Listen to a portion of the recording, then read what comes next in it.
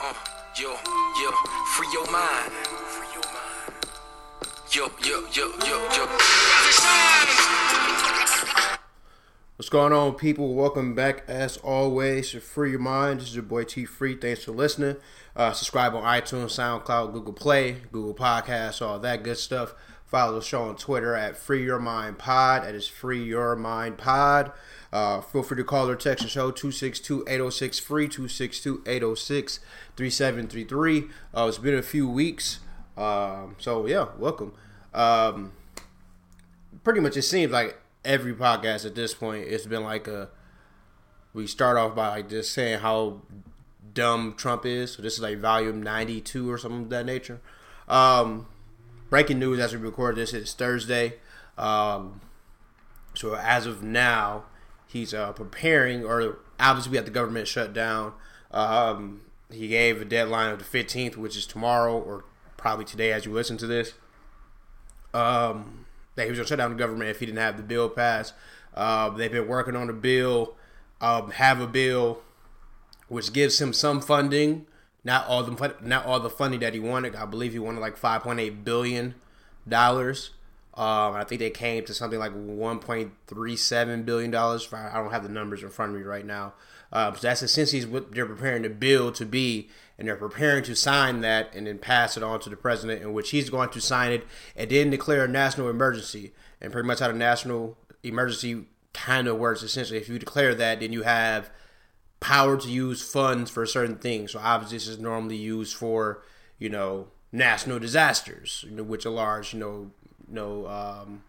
metro area or something's, hurt or things of that nature, or, knock on wood, war, things of that nature, an actual emergency, not building your fucking wall.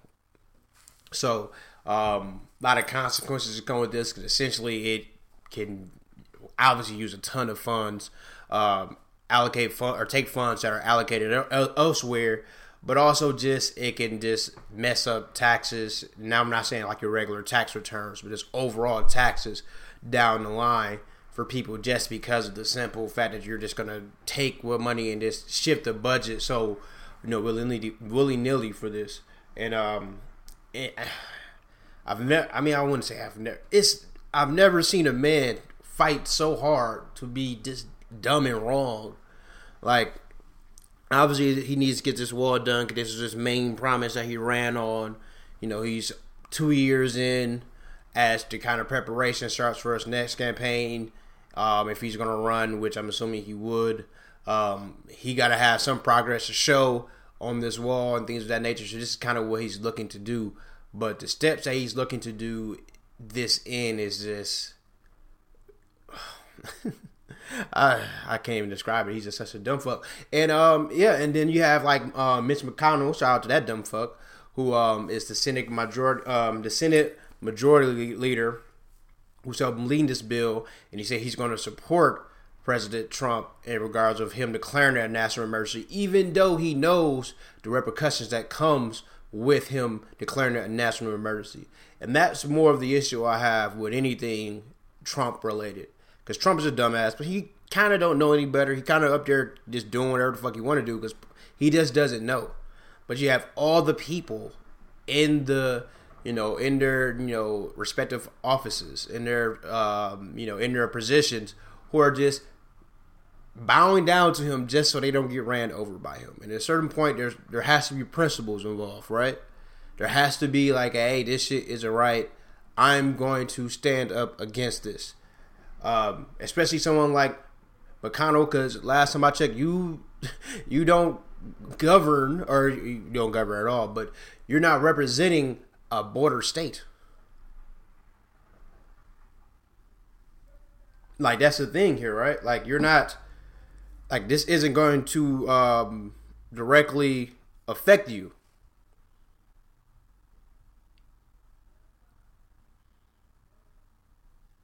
If I remember correctly, I want to say he's Kentucky, if I remember correctly. Last time I checked, Kentucky's a little far away from that damn border.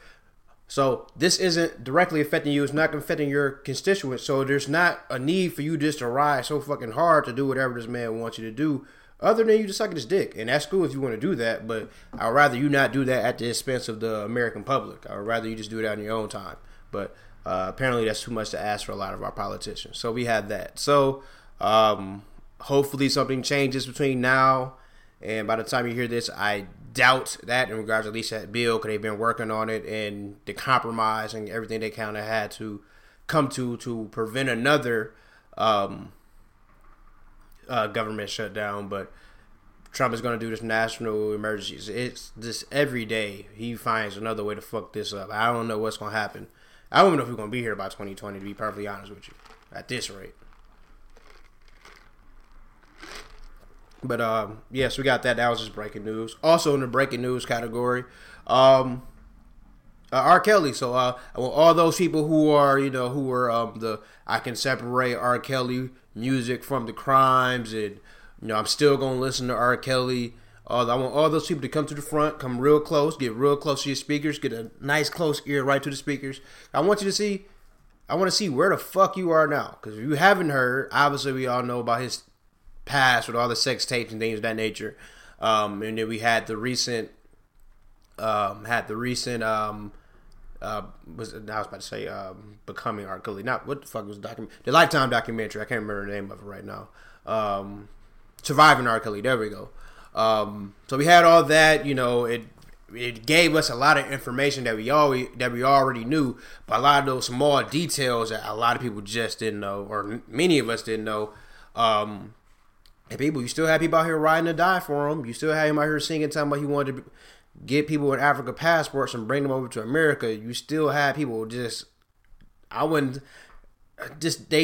many straw man arguments. Oh, y'all gonna do this, y'all not gonna do this. Y'all gonna mute Taraji P. Henson, dumbass. Y'all gonna mute R. Kelly, but not Weinstein. Like, yeah, I guess you could say that, except for the most part, we now know of Harvey Weinstein because he got outed for his crimes and he's facing jail time. Like, I can kind of see where your dumbass point's going, but you kind of neglect the obvious point, which is don't necessarily need to mute him if the reason why we know who the fuck he is because he got exposed for his behavior. Granted, you might know who he is. You might see a Weinstein before the movies and whatnot, but we didn't fucking know Harvey Weinstein as a celebrity. He was just a random guy in the background. We fucking know R. Kelly. Hence the mute part that comes into play here. But all those people come real close. I want you to come real close, because you guys are fighting so hard. So news came out about a couple hours ago.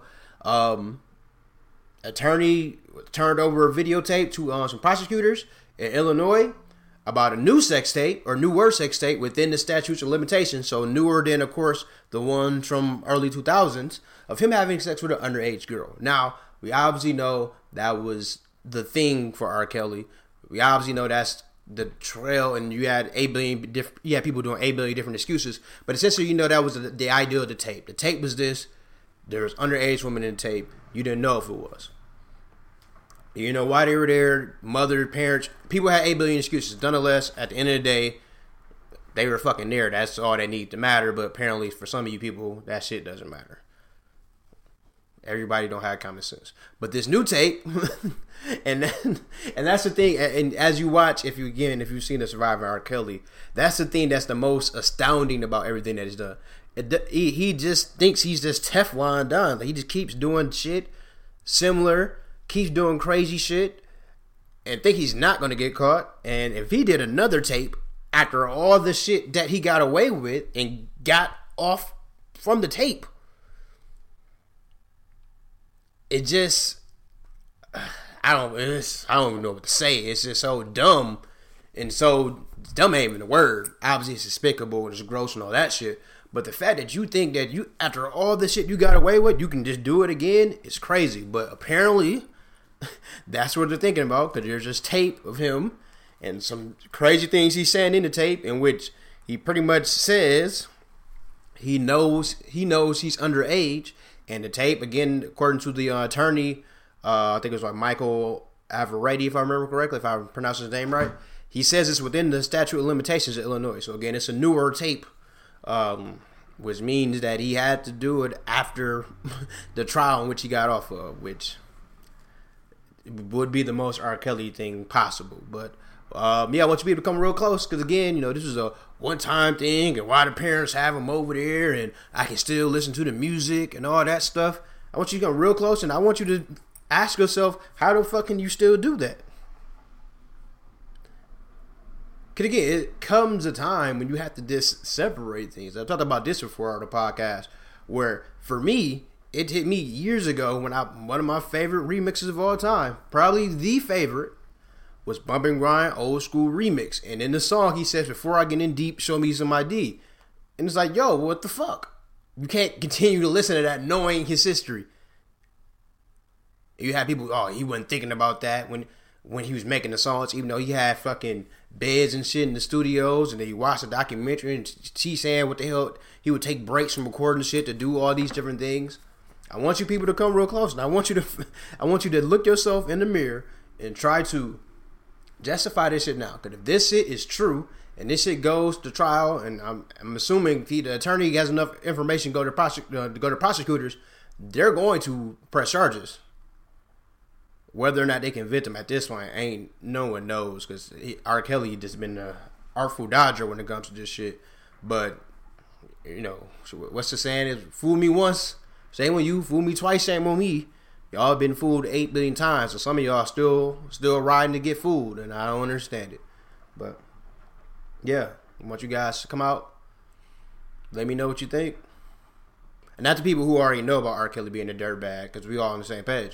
But those people who said they can separate the music, people who said they still was going to listen to him, they were defiant. It was a girl's fault, it was parents' fault. I want you people to come real close and let me know what do y'all think? Like, what's going on? How are y'all going to dodge this now? I don't know. I'm sure y'all will find a way to do it though. Shout out to 21 Savage out of ICE. Obviously, I don't think we've done a podcast since that happened. Got picked up by ICE. A whole crazy story about how that happened in regards to they were looking to get somebody else, and they got him, and they tried to put a gun on him. In regards to saying the gun was his, and it was a whole caravan of cars. So it was like, how can you attach a gun to him? All those different things. Shout out to Jay being Jay. Got him a lawyer, because obviously 21 had a lawyer, but it's a whole different class of lawyers. So you got to do immigration and things of that nature. So Jay got him one of the best immigration lawyers out there, firms, and they teamed up with his lawyers, and they got the initial case thrown out, quote unquote thrown out, which means it wasn't shit there, but with the gun and everything. So now I think he's just fighting. He's free on bond. They're just fighting the pending, essentially they're fighting his visa was expired. Does he need to get deported? In which, if the reports are true before that he already had a visa application done, it's just been pending for the longest, then essentially he's going to be off if that's true, because I don't see how that will be neglected in regards to being a deported. But he's out on bond. So shout out to 21 being free. And shout out to Jay doing what Jay does. So many people were surprised. We're not even going to turn this into a Jay conversation. Just shout out to 21 Savage. Speaking of jail, shout out to so you be on social media and you see like people talk about shows, and you just don't really watch the show, so you don't know what's going on. But I would see people talk about this Love After Lockup show, and I just didn't know what the hell was going on. But I just think so many people talking about it that one Saturday night I just got intrigued. I was like, all right, I gotta watch and see what the fuck people talking about. So if you don't, it's Love After Lockup. It come on Wii. I'm sure you can find it on like Hulu and On Demand and all that shit. When I tell you, this is the most coonerific show I've ever fucking seen in my life. Essentially, the premise is people fall in love with inmates who are getting ready to come out of jail, and they're like super in love, like ready to get married. At least I think so. Ready to get married and have kids and all this shit. And it's going through all the trials and tribulations and all this shit. And it's the most coonerific thing I've ever seen. Excuse me. You got one, and I just finished season 1. They're in season 2 now. I think they're getting ready to wrap up season 2 in a couple weeks. But I finished season 1. I just finished the first episode of season 2. This first off, I didn't know there was like a jail tender or like a jail like Craigslist or whatever, like a Match.com. But apparently there's a few of them out there. There's like one's like meet an inmate. There's pretty much how it works is you can find a website, you can write letters to people in jail and try to hook up with them. And people do this a lot apparently because it was somewhat common on the show. It wasn't like a weird thing. So, you know, I was like, shit, they got an app called Jailbait because, you know, you're in jail and then bait. You know, there's that. But, yeah, people writing random letters. Writing random letters to random inmates because they like their picture. In which there's a lot of things, that, like, you got people taking, like, nudes and shit in jail. And I'm like, all right, man, you in jail and shit. How are you taking nudes in jail? Like, how is this possible? Like, y'all supposed to be using the internet to, like, learn to get degrees and shit, not to get your rocks off. Like, all right. And so you got one, what was the, oh man, I can't even pick a crazy. So you had, what was it, Garrett and Jonna. Garrett was in jail for, like, 6 years on, like, grand theft. They was engaged to the girl. This girl was nuts, by the way. The girl was nuts. She as soon as he got out of jail, she was expecting the ring. All this different shit. She got mad he wasn't expecting a ring. Red flag was right away. They went out individually one night with their group of friends, her friends, his friends. Girls night, guys night, all that different stuff. She got home like 10:30. She freaking out, texting him 8 billion different times. She tracking the iPhone because, you know, you can do that. He didn't know that because he been in jail 6 years, so he don't really know how none of this shit work. So she on the couch mad, he told me I was never going to spend the night alone, and he's out, he's doing this, and she's so angry, and I'm going to fall asleep alone. And then he come under the door, you know, and they had like a little time lapse when people were waiting, right? So it make you think like he walking in the door like 4 o'clock in the morning. This motherfucker walked in at 11:05. Now remember, she got home at 10:30. So she doing all this shit, and he was just 30 minutes behind her. That would have been a red flag number one. Spoiler alert if you still watch the show, because there's still just a lot of fucking crazy shit that's going on. But he go and buy a car, which another thing, which is, I don't know how the fuck this happened. He bought a car with a car note, financed it. Granted, remember this, he was in jail he's 24. He's been in jail since he's essentially 18. He went to jail for like a whole bunch of fraud and grand theft. So how the fuck you got credit in your car note? Like, I feel like you can't really repair your credit in jail because you have no income. Like, how the fuck does this happen? But he got a car. And I don't mean like no random escort. He got like a Altima or something. A $13,000 note, he was saying. Got a car, financed it. You know, made somewhat sense. He needed a car to get around, get to work, all those different things. She wanted a ring right away. She was mad about that. It was in her chest. Her birthday was coming up. She wanted the birthday to be special. She was all irritated. So he bought her a ring. He proposed.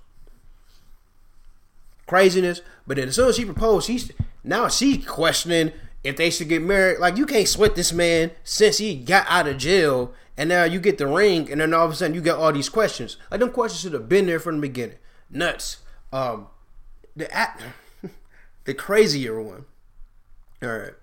So, you know, I guess, you know, there's opposite attracts and things of that nature, right? So you had this one, what was her name? Can't remember her name. Black lady. Mormon black lady, lives in Utah, divorced, 3 kids, part of the Mormon church. If you know anything about Mormons, they run a uptight ship. She falls in love with a Crip from LA who's been in jail for 18 years for robbery with a deadly weapon. How the hell you decided you divorced with 3 kids, Mormon, and you want to fall in love with a Crip from LA? God only knows. And I don't think God knows either, because it's just crazy enough. But they, you know, they're engaged and they're going to move together and all these different things. And there's one common theme that I realized watching the show. How the fuck are you together with an inmate, engaged to an inmate, want to get married to an inmate, and you don't know how the fuck parole works? Like, that was a common thing. Like, everyone thought, like, lover was going to get out of jail and everything was going to be tip-top shape.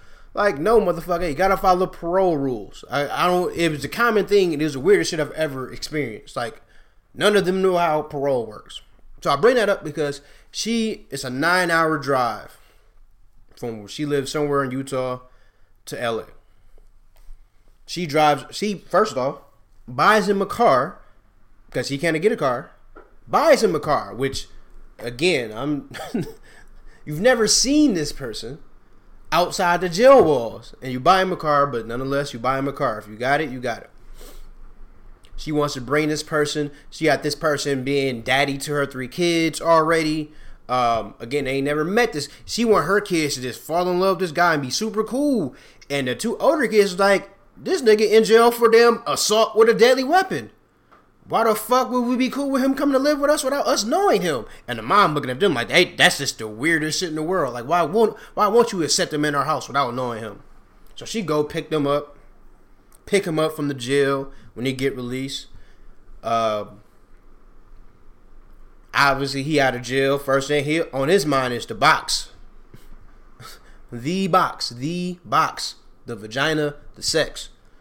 She's Mormon. So she's saving herself for marriage again, because again she's divorced. I don't know. So she can't have sex, but she been lying to him, writing all these crazy like sexy letters and phone sex and all that about what she can do and what she gonna do to him and all this stuff. And now they're in her car wash and he trying to get jiggy with it, and she's surprised and she trying to figure out how she gonna finesse the situation. Ain't really too many ways you can't finesse that situation, man. Ain't really too. Either you gonna tell him the truth, or you gonna have to lie to your church. One of those 2 things gonna happen. So they get the hotel. He ready to get the business. You know, they got the microphones on and shit. No, even before that, they in the car wash. So she like smart enough, quote unquote, to be like, all right, cover the camera while you kiss my neck and rub on me, right? So cover the camera on the dashboard. Her dumb ass forget there's a camera in the car in front of them. So it just shows right through the damn windshield and shows everything they do. So trying to be smart. Not smart enough. They go to the hotel room. He's ready to get the action. She, they had like the little confessional period when they talking to the camera, telling the camera what's going on. She's like, I'm gonna please him in other ways, but I'm not gonna get kicked out of the church for him, so we're not gonna have sex. Again, ma'am, who do you think you're fooling? Who do you think you're fooling? Like, so you're gonna do every other thing in the book, but not the same. Like, no, what sense does that make? I'm pretty sure. And again, I'm not Mormon. I know they got some real strict laws out there. You can't even drink caffeine and shit. I know at BYU and they honor code, in which I would never make it at BYU, let alone the sex and all that shit. But you can't even drink caffeine. They count me out. But I'm pretty sure if you can't have sex with someone you're not married to or someone who's not part of the church, you can't give them head. You can't give them a hand job. He can't suck on your boobs. Like, I'm pretty sure if the sex part is outlawed, so is everything else leading up to the sex. Like, I'm pretty sure that's like a vegetarian, like, oh, I'm a vegetarian, so I'm not going to eat the main dinner, which is the steak, but I'll eat, like, the bacon appetizers. Like, no, if you're a vegetarian, you're a vegetarian all the way. That's typically how that works. So you can't say I'm saving myself for marriage because of the Lord and the book and Mormon and all that shit, but then you're doing everything else leading into it. It was just weird. But, and I spent a lot of time. I wouldn't even spend this much time on it, but it's just crazy. They have a dinner. He has a daughter. She's old enough. I think she's like 17, 18, 19, 16, somewhere in that ballpark. Well, he's been in jail for 18 years, so she's like 18, 19, somewhere in that ballpark. Old enough that she knows everything that's going on, ain't seen him in a while, but young enough that the mom still is like around her, watching her, live with her type of thing. So have a go out of jail or get out of jail party. His family there, she's there. He gets on the phone, finds out his daughter was gonna come. He wanted his daughter there. She said she was coming. He was excited. The chick was ear hustling over her. The daughter said, "Yeah, we'll be on the way." We being her, and her mother. Now, the lady started freaking out. He told me I wouldn't have to deal with no exes and no baby mama drama and all this shit. And she come up with an excuse saying she had to go send her kids some money and leave and then get quote-unquote lost in a whole nother city. Now, man, remember this. What's the... those in glass houses shouldn't throw stones. Ma'am, you got 3 kids and you are divorced. Who the fuck are you to judge a man who has a baby mama with 1 kid? Y'all in the same boat. You want him to be a kid or a father to your kids. Got your youngest daughter calling him just daddy and papa, whatever the fuck the name was. But you don't want him to be a father to his own daughter? And the baby mama comes, she's like, I don't understand what kind of mother would do that, because her being a mother, she should know, like, if I'm going to send my daughter up there to live with you or visit you, like, we got to meet. Sounds perfectly logical to me. But apparently she was super jealous and she freaked out, all this different shit. They end up getting married, and then he ended up going back to jail and parole. Or not even that. She thought he was going to get out of jail, go straight to them Utah. He tell her that, shit, I can't go to Utah because I'm on parole. She freaking out. He convinced her to move the kids and everybody to California. And again, more red flags, but, this whole situation is red flags. And they end up getting married. She turned into a bridezilla over some shoes, which if I'm dude, I would have got the fuck out of here by then. This bitch out here trying to bribe her daughter. So her daughter not with the shit at all. She not fucking with this dude. It's like, this shit is crazy. I don't want to go. Like, this is nuts. You don't see it's nuts. You my mom. I'm 12. You should be able to see the same way that me and my brother see this shit is nuts. This shit is crazy. This man is in jail. He just got in jail. You're trying to make him our father. You're trying to make us move here. You're trying to marry this man. You don't know him. We don't know him. Her daughter not getting out the car. So she go over. And the guy, I will give him credit. I won't say his name, Stanley, but it ain't his damn name. Lamar. There we go, Lamar. I will give him credit. Because he knows the situation's weird. He knows the situation's awkward. He still feels a way. But he also he gave room for the daughter to be like, all right, I know this weird. I know it ain't smooth. It'll get there. Same thing with the son. Like he wasn't freaking out about it. He could have been real. He could have felt the way. And I'm sure he did, but he didn't express that. Because I'm sure he understands why the fuck it's weird for the kid. But the mom don't understand none of this. She out here trying to bribe the fucking dog. She go over to the car. The girl she standing in the car. She sneak over and whispering, I will give you $20 to get out the car. Like, ma'am, you trying to bribe your own daughter to meet this stranger? And even doing that, you don't see the issue here? It's what Future say. It's the evil world we live in. Like, this show is, watch the show. Just because it's the coonery. Like, it's the coonery. And who I got Marlena's to blame for this. T's to blame for this. Who else is talking about this show? Sam, you're the blame. Like, I just seen people talking about the show, and I had to watch it. And now I'm just sucked in. And now season 2 is even crazier. I'm only seeing one episode of season 2, and all I know is a girl who's a virgin and lives in Texas is going to get her dude that she met online in Michigan, and they gonna have sex. She know he got, and all of a sudden, normally whenever they have the kid or something, they say that they bring in like the 3-person view. He's still with his baby mama. His baby mama think that he gonna get out, go back to New York. They engaged, gonna get married. So the two don't know about each other, and they showing it like everything's going. They shopping for wedding dresses at the same time. Like, this is gonna be nuts. It's gonna be fucking nuts. I never want love anywhere near that bad where I'm looking on jail sites for love. One dude would spend $90,000 on the chick.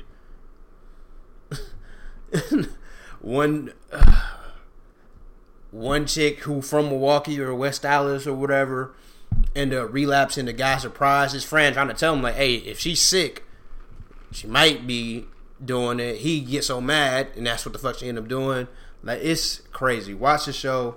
I don't know how many minutes she spent on that shit, but this shit is nuts. Watch it. It's just it's coonery, in every sense of the word coon. And again, coonery, in this term, in this situation, don't have a color, don't have a race, because coon is coon, and this is just some straight up coonery, because this shit is nuts. So, love after lockup. What else is going on? An anniversary in music news. Yesterday, sparked the 10-year anniversary, which one makes me feel old as fuck. But the 10-year anniversary of probably one of the most impactful mixtapes. I had someone saying it was the best mixtape ever. Best is not the answer, but I would say probably the most impactful mixtape, probably to an artist. So Far Gone, Drake's third mixtape, his one that got him on, his major one. So Far Gone, released 10 years ago as of yesterday. which is just even nuts to think about. I remember, because for the most part, if you were listening to music back then, you kind of knew who Drake was. One, because of Degrassi, but also because he had a couple, like you had the Replacement Girl with Trey Songz, and that one got big enough where you knew, like, oh, that's the Degrassi dude. But he did a couple tapes. He did a Comeback Season. He did Room for Improvement. You heard him on songs. Like, I still, to this day, remember him doing Closer to My Dreams, and that shit was cold. That shit is still cold. That's still one of my favorite Drake songs. And then he started to blossom from there, right? He got on with Wayne because of Jazz Prince. They brought him out there, and you started hearing him more and more. The buzz started getting there. I remember when he was on Ransom. Ransom came out a couple months before So Far Gone came out. So that's when he got the buzz got there. I think he was on another song too. So the buzz was building. So I remember, that So Far Gone, it came out like 3 o'clock that day. It was a Friday, I remember. It was supposed to come out early in the day, kept getting delayed because they was working on it, all those different things. He had his blog, which October's very own, like .net or something like that, if I remember correctly. And I remember I was on 15th. Shout out to it was me and Fred. Shout out to Fred. We was waiting for it to come out so we can download it. You had to download it off DatPiff and all those websites. Download it, put it on the flash drive, burn the CD and all that shit. So we was waiting. It came out, and like to me, like it was Drake being Drake at its essence, right? And that's kind of what you want. Drake fans, and I am a Drake fan. A lot of people think I hate Drake. I do not hate Drake. I hate Views. Views is trash. Don't hate you, but I do hold Drake accountable, and I know Drake's strategy, and I just call it how I see it when I see the strategy. So when you see things like Scorpion being a double disc, when it had no reason to be a double disc other than you're just going to go for these streaming numbers and you just want like the records, I'm just going to call you out on them, and I'm going to judge your products. I'm going to judge your projects accordingly. Right? Like I see someone on Twitter, I can't remember who it was, they were surprised Scorpion didn't win Best or Album of the Year. I was like, I thought that was in the bag. Like, what bag did you think that was in? Like, again, and Drake gave his speech and all that shit, and the speech sounded cool, except for that's not the game you win anyway. So your speech doesn't necessarily matter when it comes to that, because you're not in it for the awards. You've shown that over the last 3-4 projects. You're in it extremely for the money and the social acclaim, the streaming records, all those different things. You've shown that. You've shown your cards. So now that I know your cards, I'm going to, judge your products accordingly. But if you go back to So Far Gone, that was Drake being his Drake. You had the very multi-talented, you had the singing, you had the harmonizing, you had him rapping about things that he wanted and places that he wanted to be. And it's kind of the same with every artist that's your favorite artist, right? How they start up and kind of how they rapping, they kind of want the success and they want the fame, and obviously, compared to 10 years down the road when they got all that, things change. But I think overall, this So Far Gone was it was so organic. Like I remember, Lust for Life starting. You had the Successful, which is the big, or what was going to be the big single off of that with Trey Songz and Wayne. Obviously, Best I Ever Had was the huge single which blew Drake the fuck up. But just that album, it flowed so well. It was so organic. It was so him. It was so easy to make in regards of, like, all right, it didn't seem forced, and at no point at all during any of the songs, everything seemed organic. Like it was just him doing him, and it became super big, and it was just cool to see the impact of that, because essentially it blew him up, made him to the star that he is now. And it was just dope to see. And I was like 10 years, and you still remember them mixtape. I was like 10 years, like, that shit is crazy, nigga. I remember just downloading shit, and then you had to go and re-download it, because then he, like 2 days later, he added congratulations on the end, so you had to re-download it because that wasn't on the original first cut. So you have to re-download it. And man, if you just look at the album, let's pull up the album. And he did say that it's going to be available on streaming services later tonight. I guess I'm not sure if it's going to be remastered. I know that was part of the whole Kanye Drake Twitter saga part 8 or whatever a couple months ago, when he essentially wanted Kanye to clear the sample for Say What's Real, which obviously uses Kanye beat. He wanted him to clear the sample on him, so and it pretty much led up to everyone figuring out that Drake was going to do something for the 10-year anniversary of it. So remaster, I'm assuming it's going to be all the same songs. I don't see any reason why he would change it at this point. But you had Lust for Life, which is dope. Houston, Atlanta, Vegas, which is dope. Successful, which is dope. Let's Call It Off, which is dope. Because again, that just Drake being in a different bag, but also it just being organic. Him just hopping on another song like that was just easy. It flowed very well, right? November 18th, which is dope, with Slow It Down Houston influence. Ignorant Shit, him and Wayne killed that, which is saying a lot because Ignorant Shit, the beat from Jay and Benny Siegel on American Gangster, that was just a cold ass beat. And Drake and Wayne ripped that up. And then the next song, Night Off, when they flipped that beat and slowed it down, him and Lloyd, great song. Put that on your Dinner Time playlist, by the way. Night Off. Say What's Real, Drake just ripping it and shit on there. Little Bit, which is a dope ass song. Obviously, Best I Ever Had was just took off. Like, it was just a dope ass song, catchy. It had everything that you. It had literally everything that you want in a single, and it just took off. Unstoppable, dope that he used that, or I guess it wouldn't be a sample. He just remixed it and added this song over Santiago stuff. Uptown, which is probably my favorite song on the whole mixtape, with him, Bun B, and Wayne, because they all just ripped it. Uptown was just a dope ass song to me. Sooner Than Later, dope. Bria's Interlude, which is another Dinner Time playlist song, was dope. The Calm, Brand New, which I had forgot Brand New was on here, because Brand New was another one of those songs that was becoming popular. I wouldn't even say underground, just popular, but now obviously not a mainstream song, but it was becoming popular, made him more popular before the actual mixtape came out. And then Congratulations, which he rapped over that Coldplay beat, and it was just dope ass mixtape from from bottom to top, front to bottom. Mix those words up and shit, but you got it.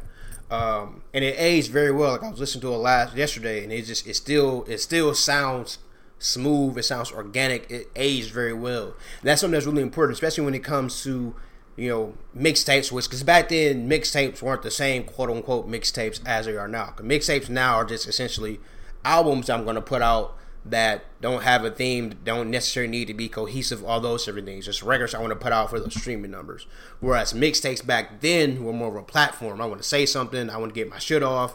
I just released an album, but I want to give you guys more shit. And obviously you saw Wayne, take mixtapes to another level. But like mixtapes were like statements back then, as opposed to now they're kind of just like, whatever, get a couple, 65,000, streams or whatever. Back then mixtapes were kind of your stamp, and So Far Gone was Drake's stamp when it came to that, and it's aged very well. So I told myself I was gonna pick my 5 favorite songs off. Actually, we're gonna save that for the Hot Tub playlist. I'm gonna put my 5 favorite songs from So Far Gone, but it's 10 years old, which is crazy to think that I literally remember downloading that. So yeah, 10 years. It's flown very fast. But shout out to Drake. Shout out to So Far Gone. And yeah, this is a great ass, piece of art. Speaking of anniversaries, also, again, another project that put someone on the map that we all, at some point we all loved and cared about. Now, whether or not you love and care about them is, different for obvious reasons. But this week also marked the 15th anniversary of The College Dropout. And obviously Kanye's first album, put him on the map in regards to being a rapper and being out there. Before then, we pretty much knew Kanye as the producer, making the great soulful beats, which the first time I heard Kanye rap was on the Blueprint 2.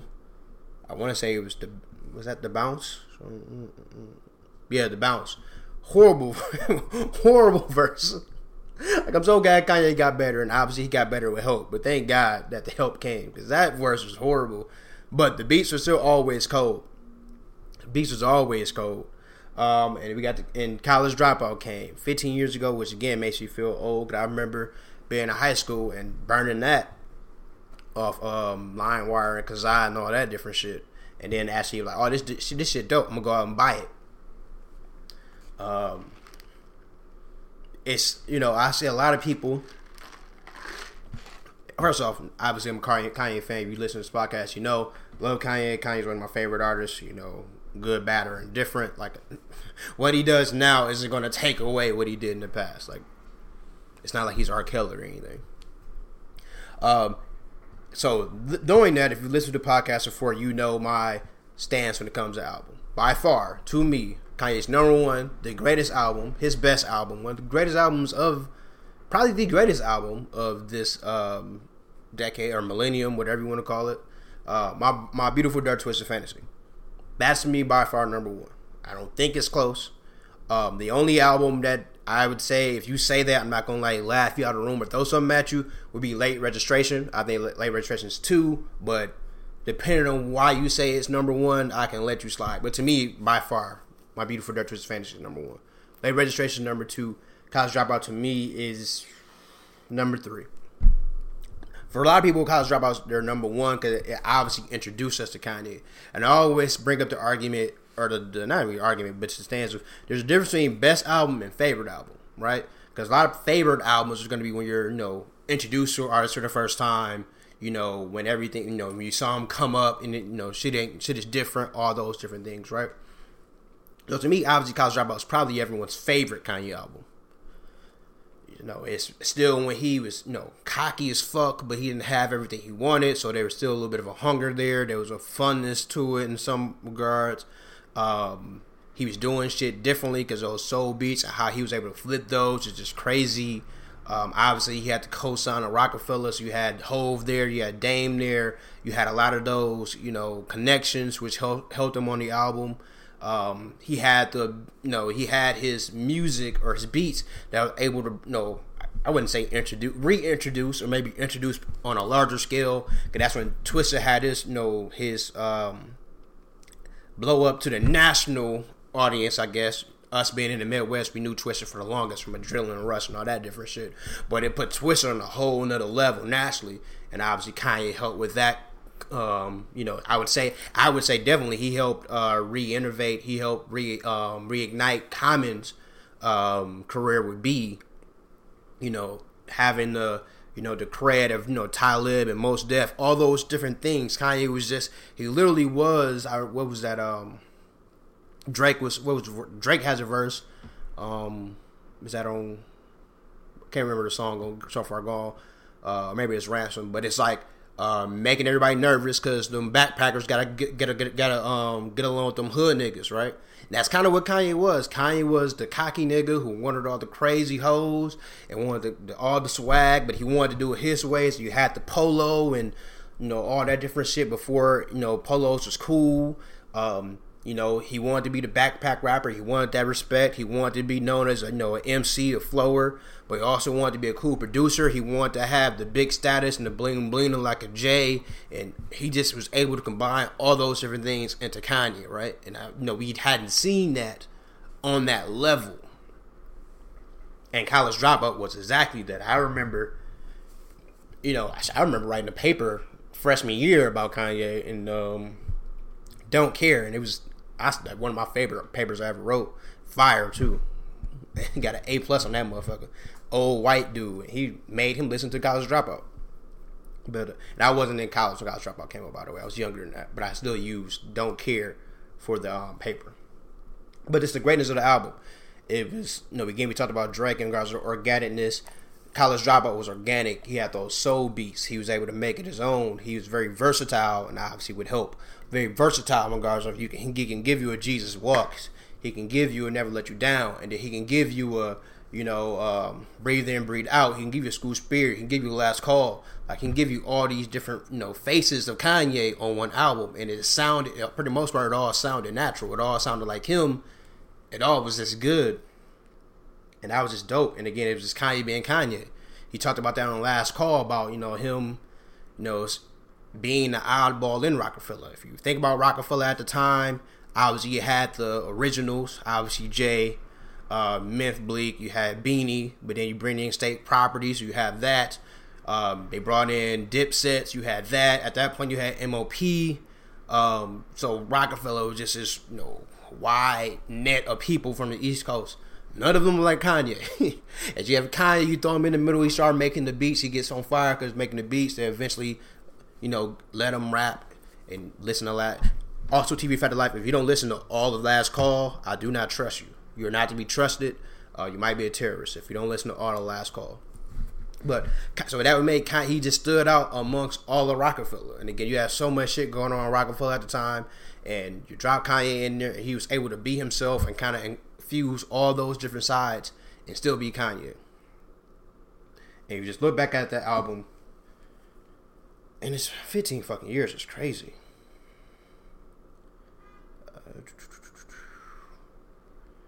Pull up the track list. And one downside is when you burn CDs for like the longest, I really thought that was Bernie Mac. Like for a good year before I actually looked at the credits and oh shit, that was D-Ray. I really thought that was Bernie Mac for the longest. But We Don't Care, which is this, oh my god, I remember that shit came on. That shit was so just drug dealing just to get that shit was just, it was just cold. And then it made you, obviously him being from Chicago, he was able to talk about all the the drug dealing shit, all the violence, but also knowing that wasn't him, and he didn't pretend to be that at all. He was himself, and he was able to be around that. He was also able to be himself. He was able to be the quote unquote weird guy who liked music and art and all that different shit. Like Kanye was able to be himself, right? And he was able to project that and show you all the different things. So you like, yeah, he knows everything that went on around him, but that wasn't him. He wasn't trying to be. He also talked about when he wanted to be that, and people would be like, no, my guy, that's not you. I remember that was, I'm pretty sure, Drive Slow, when he was talking about, it was a D-Rock and all that shit, gave him a nickname and all that different shit. But, We Don't Care is ridiculous. All Falls Down is just obviously absolutely ridiculous, and it's funny because not anytime Kanye does anything that black people don't like, they all just point out the All Falls Down, which is a valid thing to do, but it's just funny that you see it every single time. It kind of loses the magic of it. Like, all right, we get it. We get it. He's rapping. He's becoming everything against what he rapped about. But All Falls Down, which is absolutely ridiculous. Spaceship, which was GOC and Consequence. Spaceship, which was just absolutely ridiculous. Jesus Walks, which, if you remember the Punk video, him doing the video and everything with that, it was just cool to see how he did Jesus Walks. Never Let Me Down, which front to back to front was absolutely ridiculous. Because if you think, one, you had not only one, but two absolutely great Hove features on the same song. There's a lot of great Hove features. That list is pretty long. But that second Hove verse on Never Let Me Down has to be top 5 Hove features. Has to be.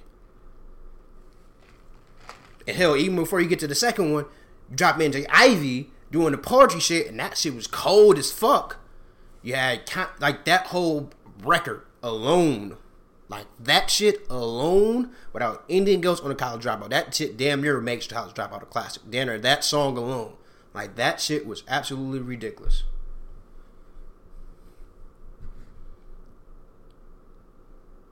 Oh my god. I remember listening to him, right? And then you end up having Jay Ivy, Jay got his shit off. Kanye got his shit off. Jay Ivy really got his shit off in a different way, because that's, the poetry shit, right? And then you think the song over. Then all of a sudden, Hov come back. And it's just, oh my god. Built the rock from a pedal rock before I met you. Pedal bites, got my nephew pedal bites because they special. Triple entendre don't even ask, it's, oh my god, the triple entendre part is not in there, but obviously if you know Hov, entendres are Hov's things. But it's just, oh man, oh my god, this and Jay will get you mace.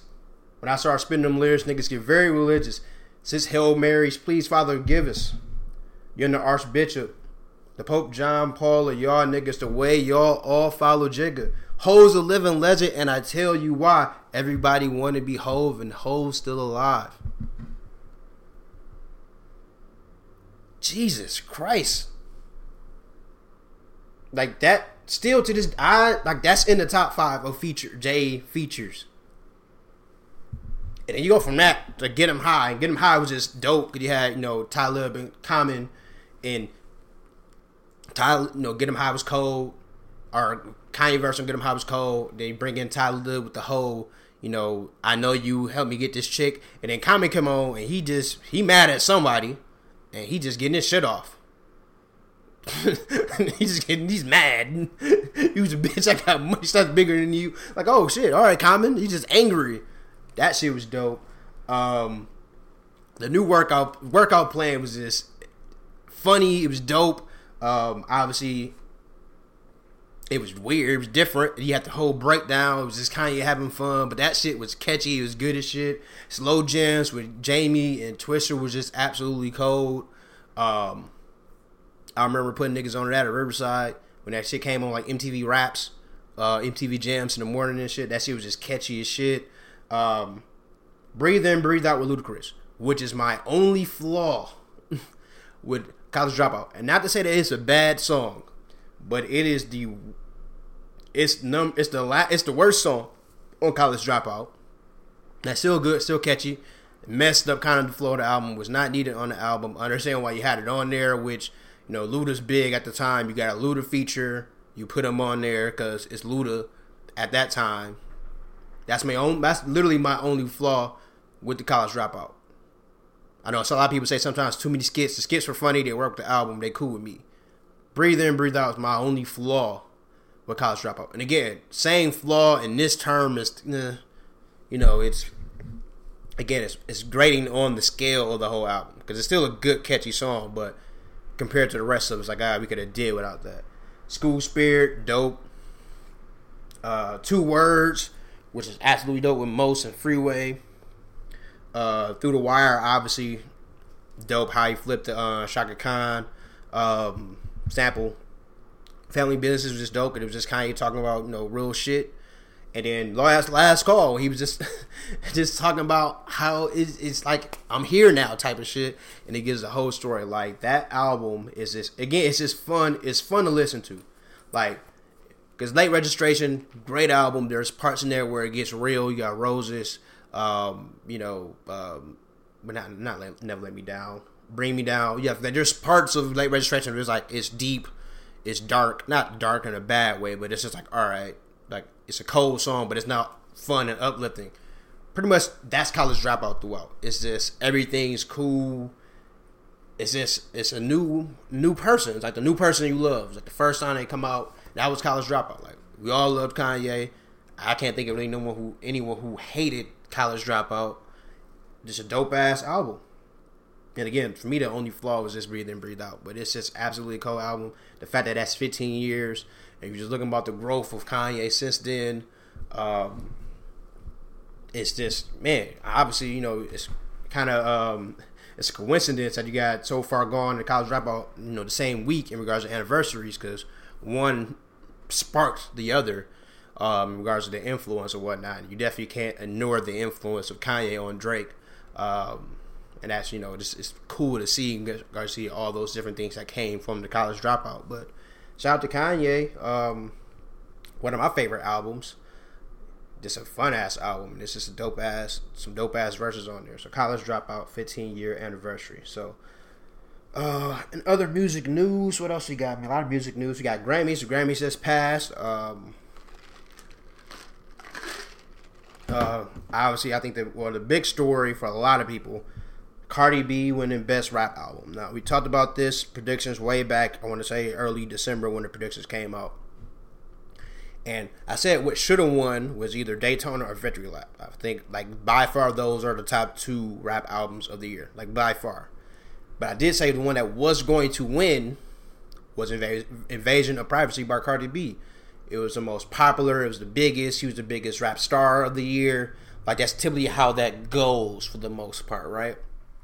Now, my whole thing was all right, you can't be mad at Cardi B for winning. How are you mad at Cardi B in anything? I don't understand. Cardi B is just a lovable person. She's real. She's herself. Good or bad, she's always herself. And I don't understand how you can dislike Cardi B. I just don't. So when she won, I was not mad at her. All right, it should have been Daytona or Victory Lap. Easily those 2. But at no way can you be like, oh, I can't believe this shit. Oh my god, like no, it's Cardi, and that was a really good album, and she's just a dope person. So to see her win was just dope. So like even though she shouldn't, I wouldn't even say she shouldn't have won because she shouldn't have won because there are 2 albums better than hers. However, that wasn't like a what the fuck pick, right? It wasn't like a. Like when Macklemore won over Good Kid, Mad City, that shit was like, yo, what the fuck? Right? I don't think this was anywhere near that level of what the fuck because of the success everything that Cardi had. The one to cheer for Cardi, like yeah, Victory Lap and Daytona was better. If I had to pick one between those 2, and we'll get to that in a second actually. But just shout out to Cardi B. I don't understand how people was mad. You can be like, damn, they should have won or all that stuff. But I don't understand how people get mad at Cardi B for winning. I don't see how you can get mad at Cardi B for pretty much anything that she does. It's just fucking Cardi. Like, she's lovable. I don't understand it. Picking between Daytona and Victory Lap is tricky because, to me, Daytona is flawless, but it is 7 songs. And Victory Lap is pretty much damn flawless, and it's twice as long. So it's just like, which one do you pick? It's hard to pick one over the other when Victory Lap is a full album length, and Daytona 7 songs. But those 7 songs is straight to the point. But 2 great albums nonetheless. Speaking of albums, album of the year, they got it wrong. Golden Hour by Casey Musgraves won. Good album. Shout out to Blacks. He had been saying for long he was going to win. I said that it should have been Dirty Computer. Definitely should have been Dirty Computer. Dirty Computer. I wasn't surprised Golden Hour won because typically if you have a country album in album of the year, that typically wins. But also it was a good album. It was good. I can understand the reason why it was album of the year. It flowed very well. It was a strong album, but they just got it wrong. Dirty Computer should have won. Simple as that.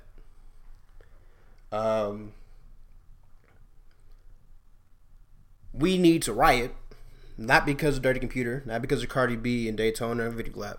We Need to Riot because probably the 2 best songs of all last year didn't win anything. So, All the Stars by Kendrick and SZA, and The Middle by Zedd and Maren Morris and Gray, they didn't win shit. And We Need to Riot, because those are by far the 2 best songs of last year. The Middle, by far, number 1. All the Stars is up there, but obviously you got the Black Panther tying in that ending scene. Like, it was like the perfect thing to end Black Panther. But like, they didn't win shit, and we need to riot, because something's not right. Not right. You know, there's a lot of wrong in the world. It's an evil world we live in, as Future would say, and evil is reigning. It's all over us. Because the fact that they didn't, that The Middle and All the Stars didn't win shit is a huge issue. Huge fucking issue. Huge. And the fact that This Is America won over those songs is even worse. Because we talked about this when the video came out, and I was like, the video is innovative, even though it's not as innovative as people think, because there's a concept that video already done. That wasn't corrupt. That was Exhibit. But nonetheless, the video was innovative. There's a lot of shit going on. It was a lot of trauma porn, but it was a lot, right? It was a creative video. But the song was always like, average at best. Catchy chorus. But the song was always average. So the fact that shit won four Grammys, including Song of the Year, was like, what the fuck is this shit? Like, ain't no way in hell This Is America should beat The Middle and All the Stars in anything, period. Best video, that's it. In which I think Ape Shit is a better video just because they just stunned in the fucking Louvre. But nonetheless, but ain't no fucking way This Is America. And I might just be the only one missing out on the hype, because apparently the Grammys thought it was a lot of people riding with This Is America. I don't understand it. I never understood it. It was like, alright, it's a catchy song because of the video. Catchy song, maybe a little bit of the chorus, but it wasn't a great song. It wasn't a good song. It was an average song. Wasn't even good for Childish Gambino standards. And the fact that we need to riot, all right? Now, I see people always, talking about we need to riot because, Grammys don't care about black people and all this stuff. And that's all cool, and I agree with you. But the fact that The Middle didn't win anything, that's when we know for sure we need to riot, all right? Because The Middle, It's, oh my God, I was so angry. Oh.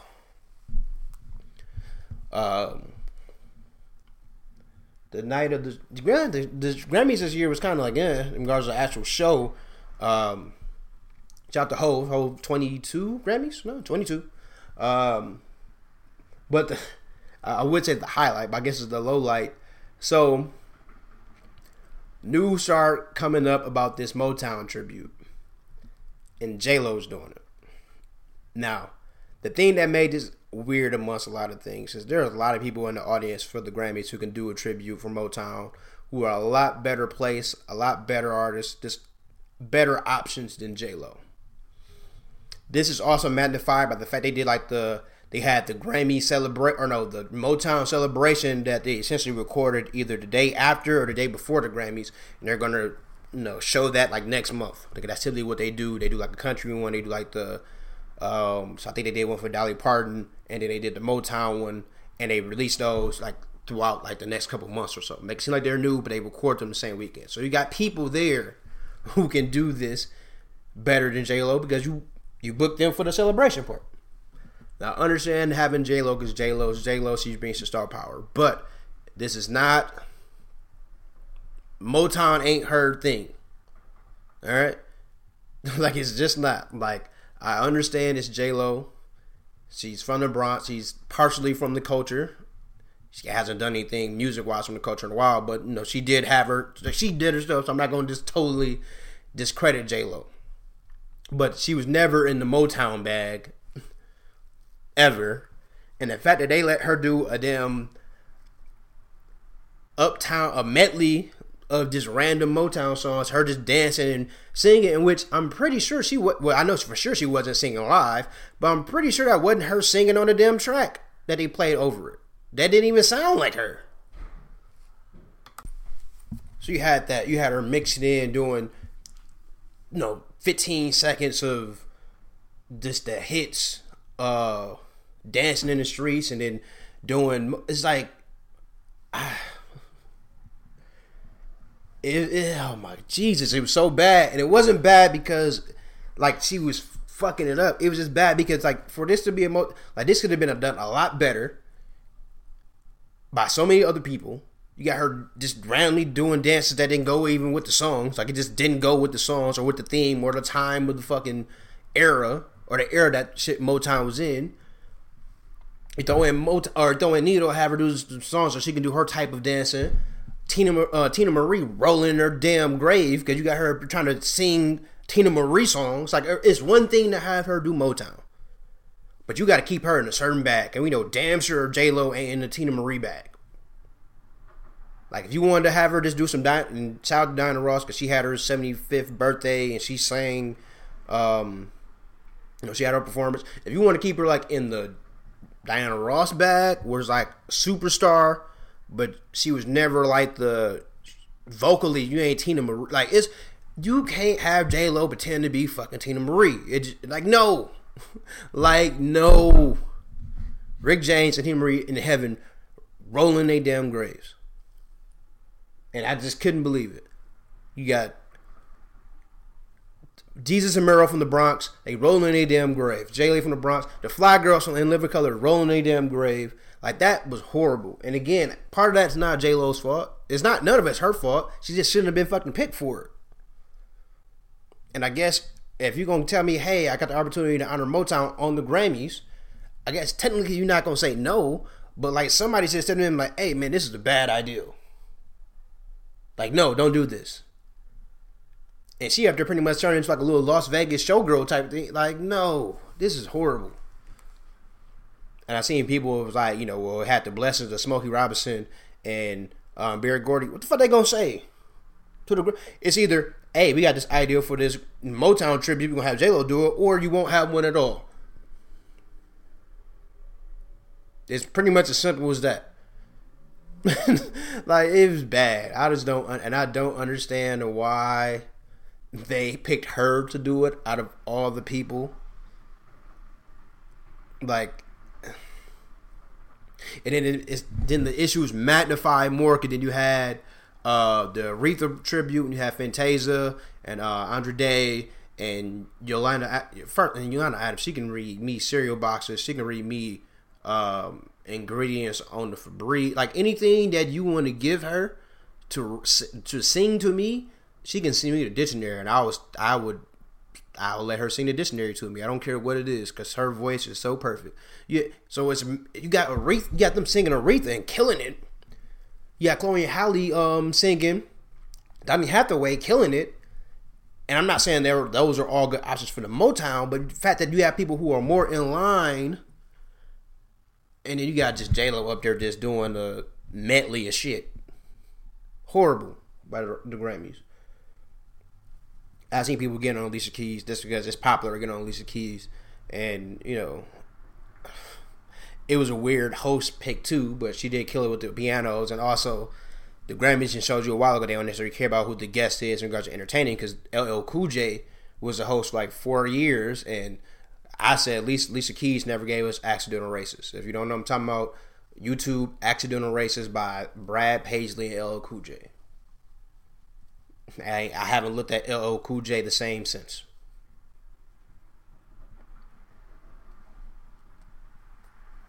Also, people like to give Alicia Keys shit because she stole, quote unquote, Swiss Beats. You call it stealing, I call it her being an opportunist. We look at these things 2 different ways. If they separate it, then hey, separation is separation. You don't separate unless you're ready to actually separate.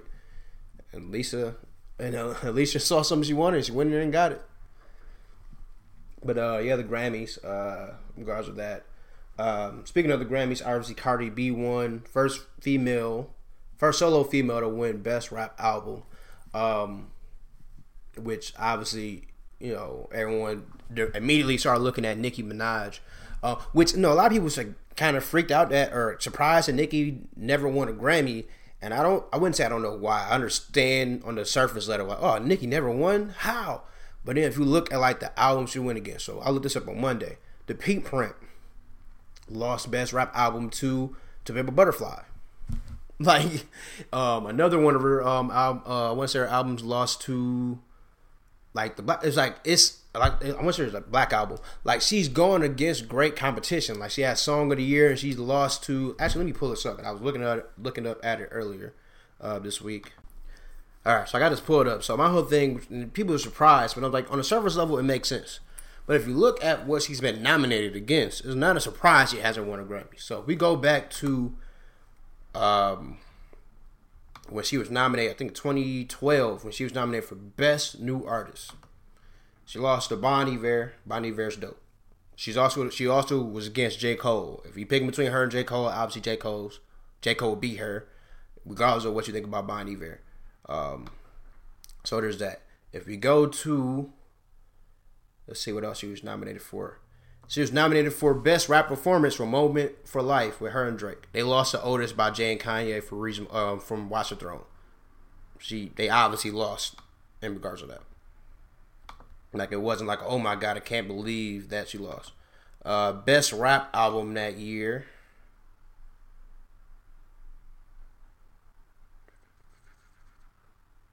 She was nominated for Pink Friday. She lost to My Beautiful Dark Twisted Fantasy. Not anywhere even close there. And Watch the Throne is also in that category. Not even an inch. Like, again, she's been nominated for that year. It's perfectly understandable why she lost. So if we go to what would have been 2015, she was nominated for Best Rap Song, and she lost to I. She was Best Rap Song. She had Anaconda. She lost to I by Kendrick. So, you know, I Love Myself. Obvious reason why she lost. Anaconda, popular song, big. It's, you know, it's not I. It's not that.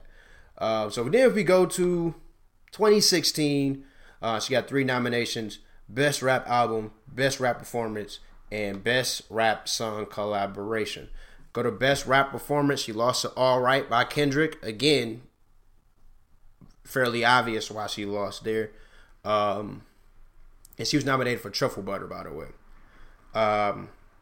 She also was nominated for Best Rap Song Collaboration with only She lost to Kendrick for These Walls. Obvious why she would lose there. Also in that category was Glory, Classic Man, like, not far-fetched. And then Best Rap Album, again, she was nominated for Pink Print. She lost to Pimp Butterfly. So while she's had these nominations, it's not like a situation where she's been nominated against Scrubs. Like, she's lost to... her losses are valid. And that's not... Like, that's not a down or any... That's not like a demerit or anything on Nicki. Like, she's been nominated. She just hadn't won because she's gone against great competition. That's no conspiracy theory or anything of that nature, right? I've seen people being shocked about how she lost. Like, it ain't too shocking. Like, the years that she's been nominated, she's been getting real tough competition. But then we had BET, and I don't even, like, BET been out of whack for a long time because, again, they're Black Entertainment Television. They're not black. They're Viacom. They're the same as VH1, same as BET or MTV, and the whatever the CMT or whatever the country music station is. They're the same as all that. They're all Viacom. They're all the same. And BET, they do some weird shit. And for some reason, and I don't even understand why so they reposted, the link saying Cardi won Best Rap Album and all that stuff. You post a link and then you can do like the caption of the tweet or the post. They did it on Facebook and on Twitter. They said, and Nicki getting dragged by her hair extensions or a wig or whatnot. Like, what the fuck, BET? Like, one, you can congratulate Cardi without shitting on Nicki. Like, these two, they're mutually exclusive. Like, they might hate each other, but you can be fans of both. You can congratulate one without thinking of the other one. But then the fact that you just shit on Nicki for no reason, it was just like, media company, what the fuck are you doing? Like, it's not like random person. Like, it's not like fan. It's not like Cardi fan, or I don't even know what her fan base is. They're not the bars, whatever her fan base is called. But it's not like, all right, Stan. It's like, no, you are a media company. You're not supposed to be biased about this at all. And you can big up Cardi without having this crazy ass post that was just disrespectful as fuck. And it's just like, it was dumb and crazy for BT standards. Not saying a lot. Because again, this ain't nothing new. Shit, Boondocks been talking about Deborah Evil for longest. But it was crazy to see that post. And Nicki pulled out of the BT Experience. Wayne pulled out as well. And then they tried to apologize. I just don't even understand why you would think that would be cool on a company account. Like, whoever I would say intern, but knowing BT, that probably was like the top of their social media person. The BT they ain't got this shit right in a long time. The fact that they thought that shit would fly is just absolutely ridiculous. Like, say what you will about Nicki, and Nicki's still a great artist, and she's just had her moment where she's just doing a lot of weird shit and a lot of irritating shit. But that's not, that has nothing to do with her as a person. That has nothing to do with regards to you disrespecting her. Like, I just don't understand it. Like, I just didn't get it. It was crazy. Because, like, shit, if MTV would have tweeted that same shit, all hell would have broke loose. And I just can't even put words into what BET was thinking. What the fuck, BET? And it ain't nothing new. Shit, they show more than 20 times a day any damn ways, but that shit was just out of the fuck. I just didn't even understand the thought behind doing it. That shit was like worse than Baller Alert or some shit like that. That shit was horrible. Yeah. Guess we can go to Hot Tub Playlist of the Week. Hot Tub Playlist of the Week. Normally things I listen to while chilling in the hot tub, drinking a nice glass of bourbon. Feel free to always submit songs to the Hot Tub Playlist. You can tweet them, Free Your Mind Pod. You can text the number 262-806-FREE, 262-806-3733, or just text us to my regular number if you had that. Shout out to Jink. Jink always sending out just different songs you listen to pretty much on a daily basis. And I appreciate that because there be so much music out there that I don't be knowing where to go. And Jink got a good track record, so that's good. Cause you can't. Some of y'all ear for music is out there. And some of y'all shit is out. Like, it was people. Okay. There's a whole group of people out here who was mad that Mac Miller didn't win because he died. And R.I.P. Mac. Mac was always a cool dude. He was always a good artist, and he was always he was an organic artist.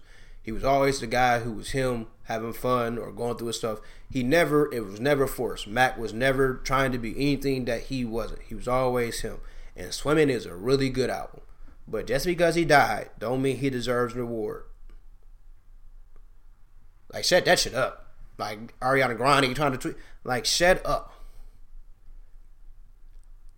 And I ain't never seen somebody backpedal faster than that. No, it's not because it has nothing to do with Cardi, you know.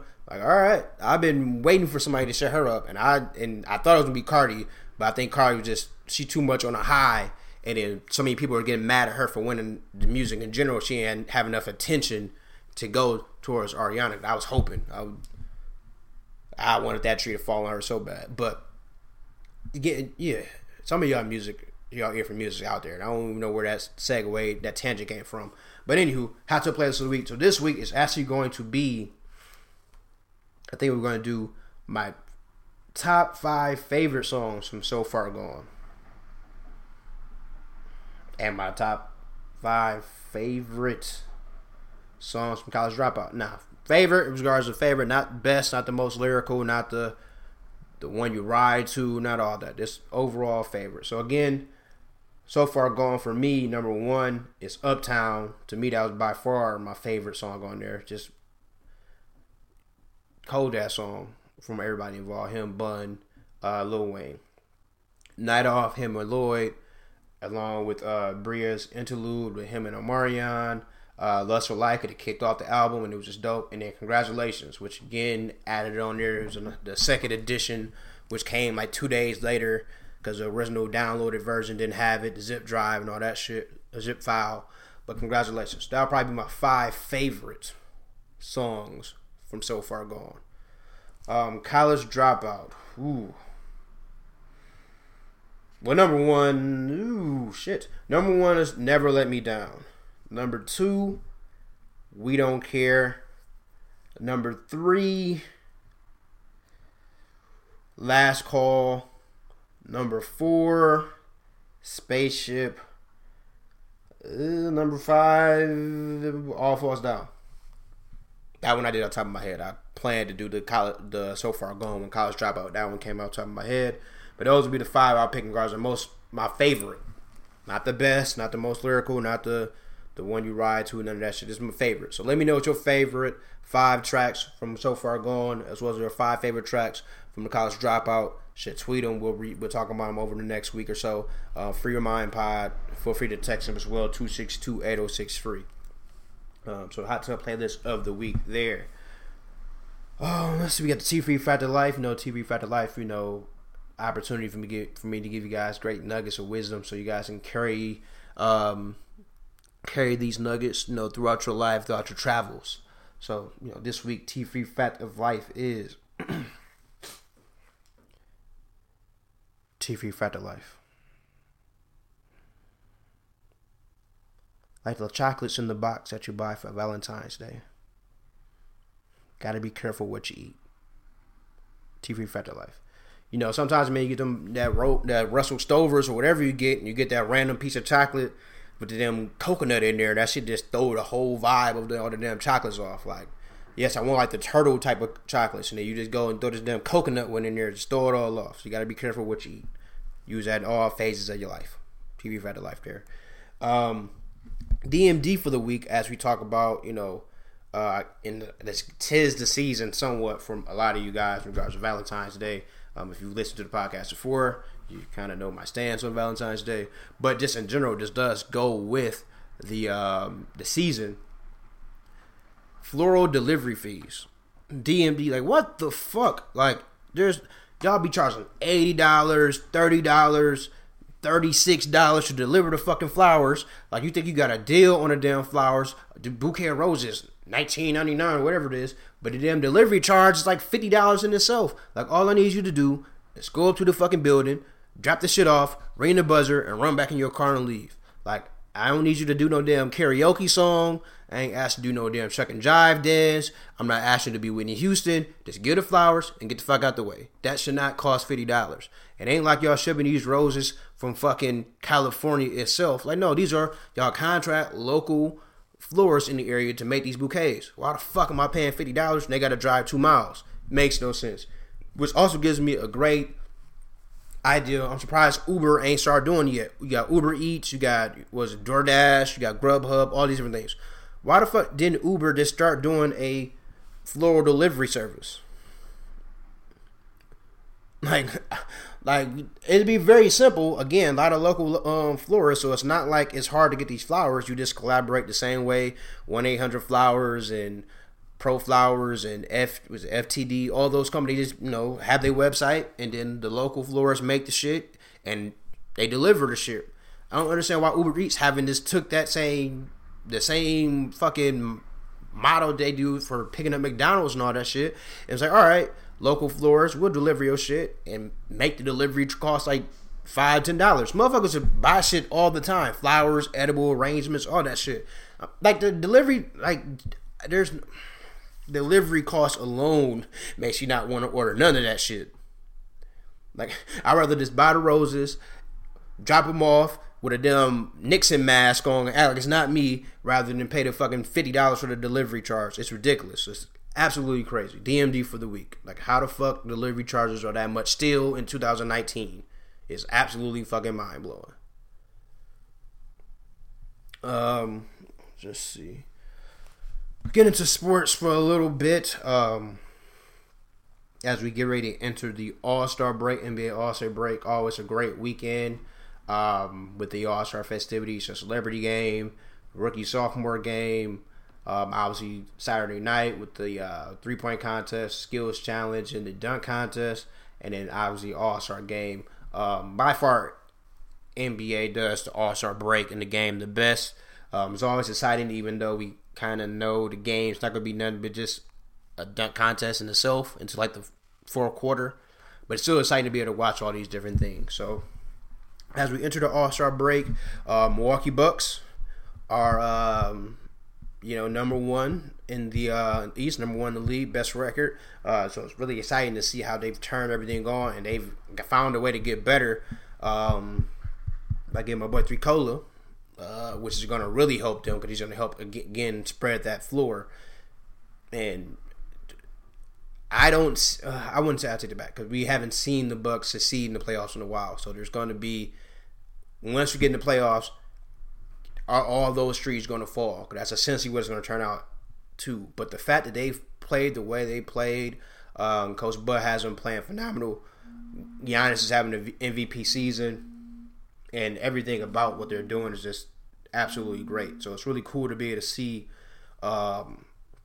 everything. And again, they found a way to get better. And, essentially it looks like they're going to, I wouldn't say coast, but they're going to get their number one seed. And the East is going to be a very entertaining playoff. So between all the different moves that everyone's done, the Sixers bringing in Tobias Harris, the Raptors, it's just, the Celtics didn't make any moves, but it'd be interesting to kind of see if they can work out the kinks that they have, because essentially they kind of have a Kyrie's the man, add in Gordon Hayward, but the team last year almost made it to the finals, and they're kind of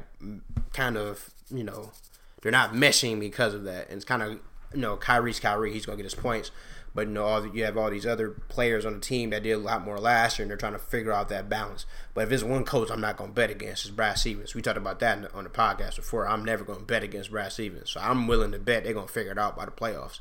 So the East is going to be a very entertaining playoff, way a lot more to entertain out the West. Pretty much Golden State's coming out the West.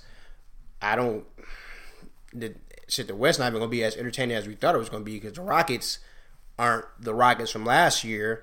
The Lakers aren't going to do anything. The Nuggets, while they are good, I don't think are even ready to win. That's going to essentially come down to OKC and the Warriors, and I think the Warriors will have too much for them. So I think the West is going to be kind of, we already knew it was going to come out of the West anyway, so we at least hoped it would be entertaining. But the East is just going to be nuts, because you got the top four in regards to the Bucks, the Sixers, the Raptors, the Celtics, but then you got the Nets, which are just the Nets, they're not gonna win anything, but they are just fun to fucking watch. You know, D'Angelo Russell's getting off. The Vert's coming back. Like Dinwiddie's gonna be back in a little bit. They're just fun to watch. So they're gonna give teams issues in the playoff. They're not gonna win a series, but they're just fun to watch. The Pacers are still maintaining. They're still doing good after Oladipo got hurt. Like the East is just gonna be a fun playoff to watch in regards to all the different series. So it's gonna be fun. Like it's gonna come down to the top 4, but it's just gonna be entertaining to see what happens. But it's cool to see the Bucks.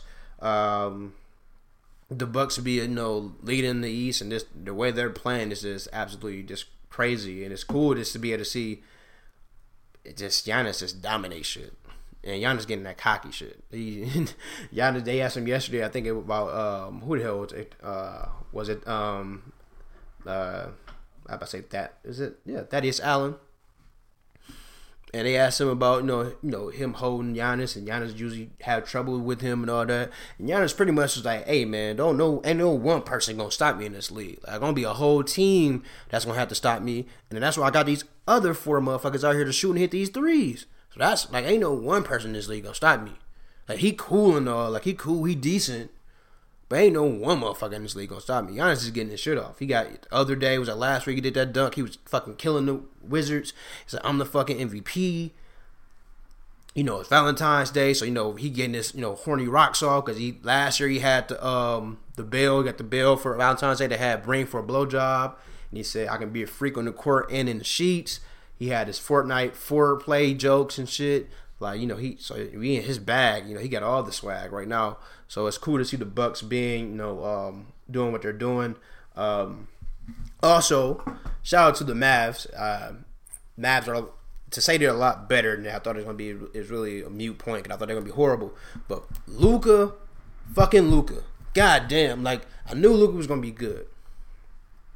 I knew he was going to do some things, because while he is a rookie, he's not your typical rookie because he's played European basketball. So he's a rookie with the best level of experience you can have without being in the NBA. And he just fucking balling out of fucking control. And just obviously rookie of the year. I don't think we even got to debate that, but he's just balling. And now you add the Mavericks pulling off a great trade, getting Porzingis there, and it was a great move because essentially Porzingis can be a restricted free agent. You can keep him there and you can tie them two together, a la Dirk and Steve Nash. And Mark Cuban's already said he's not going to make the same mistake that he did with letting Steve Nash go. Now, part of that's not going to be necessarily up to him, because if Porzingis wants to, he can turn down the qualifying offer this year, at the end of this summer, rather. And since he played next year on the last deal and then become an unrestricted free agent. And he can do that if he wants to bet on himself. Now, I don't think he necessarily will, but he can do that. And I think he's already said he's not going to play this year because of the knee. But nonetheless, the fact that you can have Porzingis with Luka, we got rid of Harrison Barnes' contract. We got DeAndre Jordan's going to leave, but it was one of those things where we'll sign you to a 1-year deal, and then from there we'll re-sign you. So we ain't even got to worry about that for this summer, because I didn't want to re-sign him for that money anyways. So a lot of space. You got a really good rookie. Obviously, Rick Carlisle is one of the better coaches in the league. Like, they just look good. Again, they're not going to win anything. I'm not saying that, but Luka is just, when you watch them, he's fucking fun to fucking watch. And he does not play like a rookie. Like, at all. He got all the fucking swag in the world when he go out there and play. And it's just dope. We had to get rid of Dennis Smith Jr., which I hated to see, but it's one of those things where if you can get Porzingis for a player that you want, was already talking about trading, but also you can't necessarily have Luka and Dennis Smith play to their capabilities at the same time, then you got to get rid of one of them. And then I guess you kind of do that. So shout out to the Mavericks pulling off that trade, and this Luka being as cold as he looks to be so far. And the Knicks, for, I guess, somewhat doing something right. Porzingis got in there talking that shit, talking about he didn't know if he wanted to be there. They said, we'll make this decision real easy for you, my guy. We're going to get you the fuck out of here. 1 hour later, Got him out the paint. And you got the point guard on which you originally should have drafted in regards to Dennis Smith Jr. And you got a whole bunch of expiring contracts. So that leaves them a room to now have 2 max slots for this summer, which is going to be interesting because there was always to talk about maybe KD going there or maybe Kyrie going there. And now you got room to get those 2. Plus, you got Kevin Knox, who looks really good, and he absolutely killed Ben Simmons last night with that dunk. Jesus Christ. Got Dennis Smith. Like, you got some pieces there. They're not good at all right now. But you got those pieces there. You got what we think is a good coach in Fizdale. So, if they can get 2 max players, now again, they are the Knicks. So, they typically find a way to fuck this up. They found a way to fuck this up. Like, they find a way to fuck it up. But if they can get 2 max players there between Kyrie, who now it's always kind of shaky between him and Boston, which we already knew that once he said for sure he was signing there this year, we should have known he was leaving. But you got that. KD seems to be leaving. He might leave. Yeah, they can try to do a trade for AD or they can wait it out a year. Yeah. Like, I don't see how the Knicks can totally fuck up this bad this summer, other than the fact that they are the Knicks. And they find a way typically to fuck it up. Like, I can't find a way how they can fuck it up. But the fact that they got 2 max spots with the young talent that they have, who they can keep. Again, you got Dennis Smith Jr., you got Kevin Knox. Like, those are really 2 good players. Or 2 developing players. Good in regards to that. They don't cost you much. You can keep them. Like, if they can add 2 max players to that, like, they can get shit moving. So it'll be interesting to see what free agency in general is going to be interesting, but especially now that you got the Knicks, really, you can get 2 max players there. Or the Knicks could be like the Knicks, and they can sign somebody like a Draymond or something to a max deal, because that's typically how this works, because they're the Knicks. So we'll see what happens. What else is going on in sports? None. One interesting thing. So in the world of golf, randomly this past week, or actually the story came out this past week. It actually happened in November.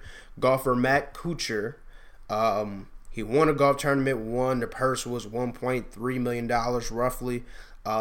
He used one of the resort's caddies. So if you don't know how this works, typically if you're the really top golfers, the Tigers, the Fields, Rory, Jordan, all those guys, they have their own caddy. Their caddy goes with them everywhere that they go, no matter what. So you got Bones and Fields together for a while. Like, you just have these people, right?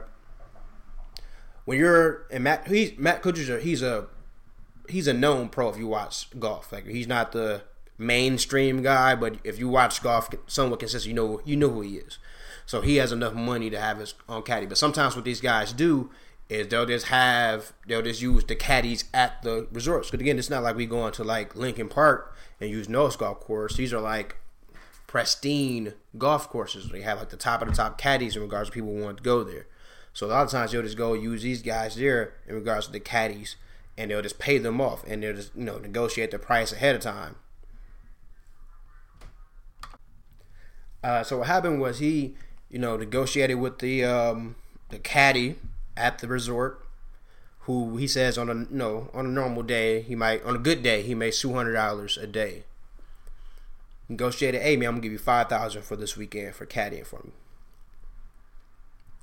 Good money, except for Matt Kuchar. He won the tournament again, won $1.3 million. Now, typically, what happens a lot of times is when the golfer wins a tournament, the caddy gets about 10%.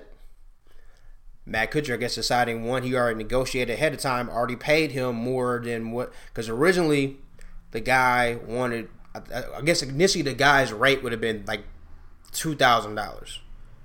He was like, all right, I give you $5,000. After he won, he tried to give him another $15,000. The caddy said no. Now, where this kind of dilemma comes into play is Matt Kuchar thinks he was saying no because they had already agreed to a deal, and now this story is coming up because people have gotten his ear and now he wants more money. Other people think he said no because it was just like, hey, I want 10% of $1.3 million. You should just do that. You should, honor, right?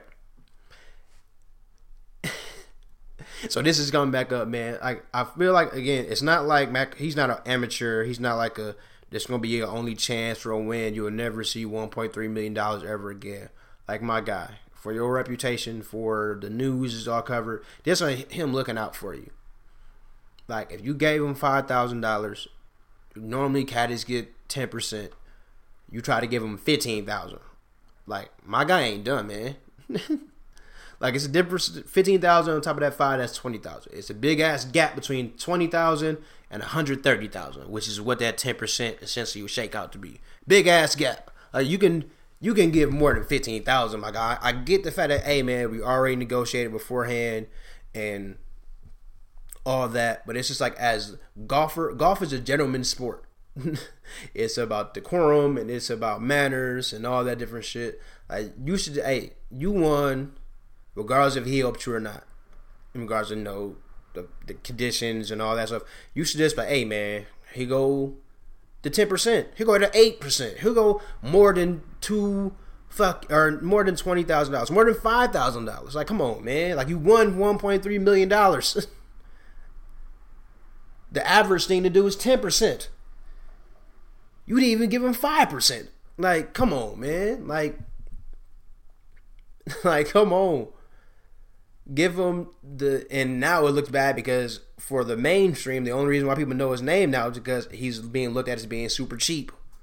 And he's probably going to end up doing the right thing any fucking way and giving him the money. But now you going to look like you're being forced to do the right thing rather than just doing it out of, I wouldn't even say the goodness out of your heart, just on the principle, man. Like, y'all negotiated 5,000, yeah, but if I win 1.3 mil and typically caddies get 10%, you can look out for the man. Obviously, he not your caddy, so you know he not seeing this money every week. He might see this money maybe once in his lifetime. He might see this money maybe once a year because, again, tournaments are pretty much held at the same resorts once a year, those type of tournaments. So if he lucky, he might be at a caddy for someone next year and get another 5 racks or whatnot. Like, come on, man, look out for the dude. Like, don't be fucking cheap. Like, whatever you give him, that 130, you will literally make back in the next tournament that you play in. As long as you don't finish like dead last. How the purse splits out between the winner and everything down there. If you finish dead last, if you do 2 tournaments, you have made that money up. Like, it's more about the principle at this point. Like, come on, man. You can give him 13. You can give him 130. Like, you can do that. Like, do the right thing. But no, he tried to, hold to his guns, and we had a deal and all that shit, and that's cool, and you're right, but sometimes sticking to your guns ain't worth it in regards to the bad PR that you will have. This is one of those signs, because you could have very easily just given him that money, or give him more money, because trying to give him $15,000 when you should be giving him $130,000, that shit ain't gonna look right. He ain't gonna take that on the principle. You should be like, hey man, so you go $50,000. Like, here you go. Appreciate everything that you did for me this week. I know we said 5,000, but I won 1.3 million, and on average, we give this much. I'm gonna give you half of that. You didn't even give him half of what the average would be. Don't be cheap, man. You would have got a good look. You would have got great PR. Hell, if you would have gave him the money, they would have spent it to a PR story. You probably would have got another endorsement worth at least $100,000 or $130,000.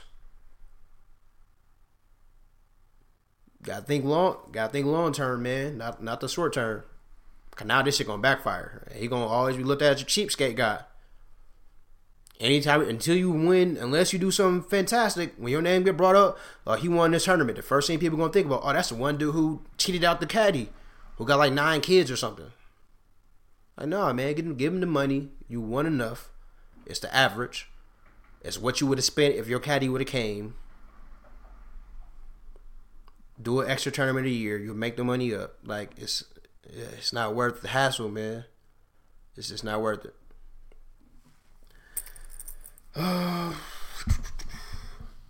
That's pretty much it in sports, man. Nothing going on. It's too late to do a Super Bowl wrap up, but I told you that Bill Belichick is going to be too much for golf and outsmart the shit out of him. That's essentially what happened. No need for that. Shout out to Marquette. Marcus Howard is absolutely killing. Player of the year. Yes, had his bias twofold because one, Marquette alum. I I want to see him win for that reason because he's killing. Marquette has top 10. Also, I don't want to see Zion or anybody wearing fucking Duke colors win Player of the Year because I fucking hate Duke. So, double bias in regards to why I say Marcus Howard Player of the Year. But nonetheless, Player of the Year, Marcus Howard. With that being said, man, we're gonna roll out for the night. As always, thanks for listening. Subscribe on iTunes, SoundCloud, Google Play. Follow the show on Twitter, Free Your Mind Pod. Feel free to call the show 262-806-FREE. Again, let me know. Text the show, call the show, tweet the show. Let me know what your top 5 songs from So Far Gone and your top 5 songs from the College Dropout are, since we're celebrating their 10th and 15th year anniversaries. And yeah, man, we'll be back next week. So y'all have a good one. Have a good weekend. Peace.